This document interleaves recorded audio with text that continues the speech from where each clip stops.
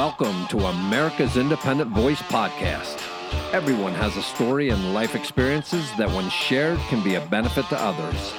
Join us for conversations about the things that affect our families, communities, and nation.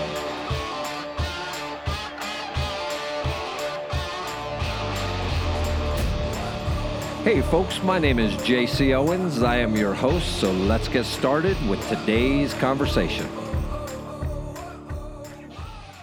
Hey folks, welcome back. I wanted to do a short podcast here today for pet owners, hopefully pet lovers, these little furry creatures that keep us company. We treat ours like family. I treat my dogs like kids. I treat my horses like kids, although I have to discipline them sometimes. I discipline them kindly. I treat them with the utmost respect and care, and I get the same back from them. For any of you who listen to my podcast, I have horses and love horsemanship, and working with the horses is very stress relieving, and I love it. And I also have 3 dogs.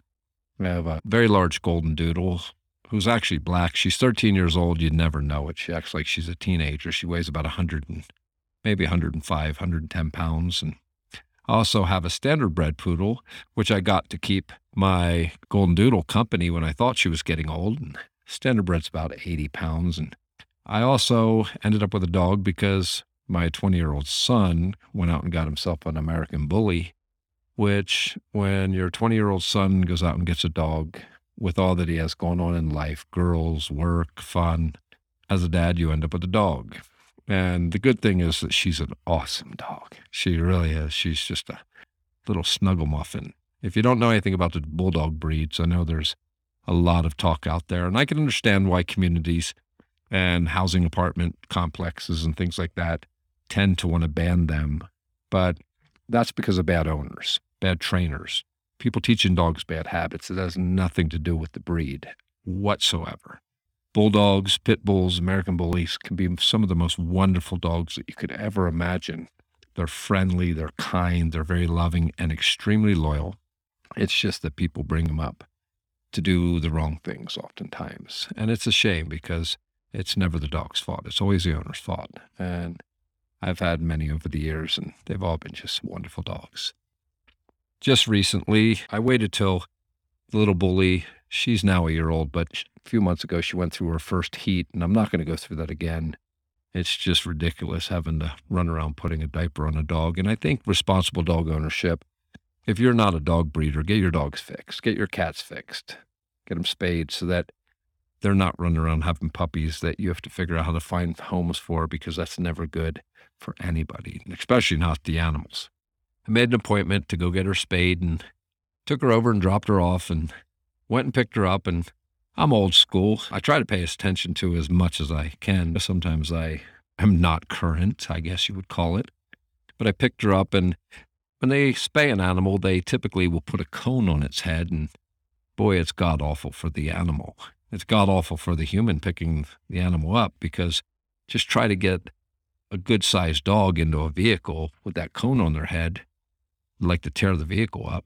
But we got her in and brought her home, and I was supposed to give her a day of rest, so she has a large kennel I put her in, but she was having a heck of a time with that cone, and my 12-year-old says, "Dad, we need to get her a donut."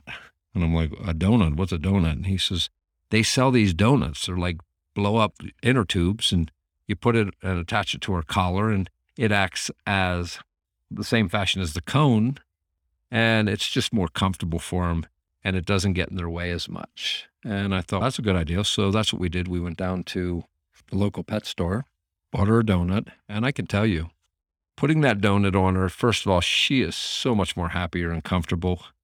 It actually acts as a pillow for her because she's spending a lot of time sleeping right now. It also gives her mobility and functionality so that she can eat her food and she can drink out of her water bowl, which I didn't know how that was going to take place with that goofy cone. I don't even know why they have those things, to be honest with you. It seems like animal abuse. You think vets, I guess it's a cost factor, and a lot of folks don't want to spend the money. I don't know what that donut cost. I think it was about $35. That's the best $35 I've ever spent to make my dog comfortable, and she's happily recovering from getting spayed.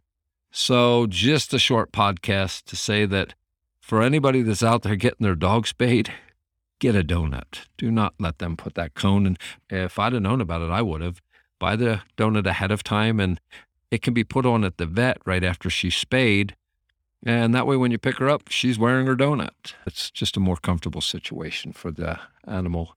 And it will be a lot easier for you as a pet owner to help them in the recovery over the next few days that you have to really pay a lot of attention to them and watch what they do. Hey, if you're a pet owner, congrats. There's just nothing better than having great companions.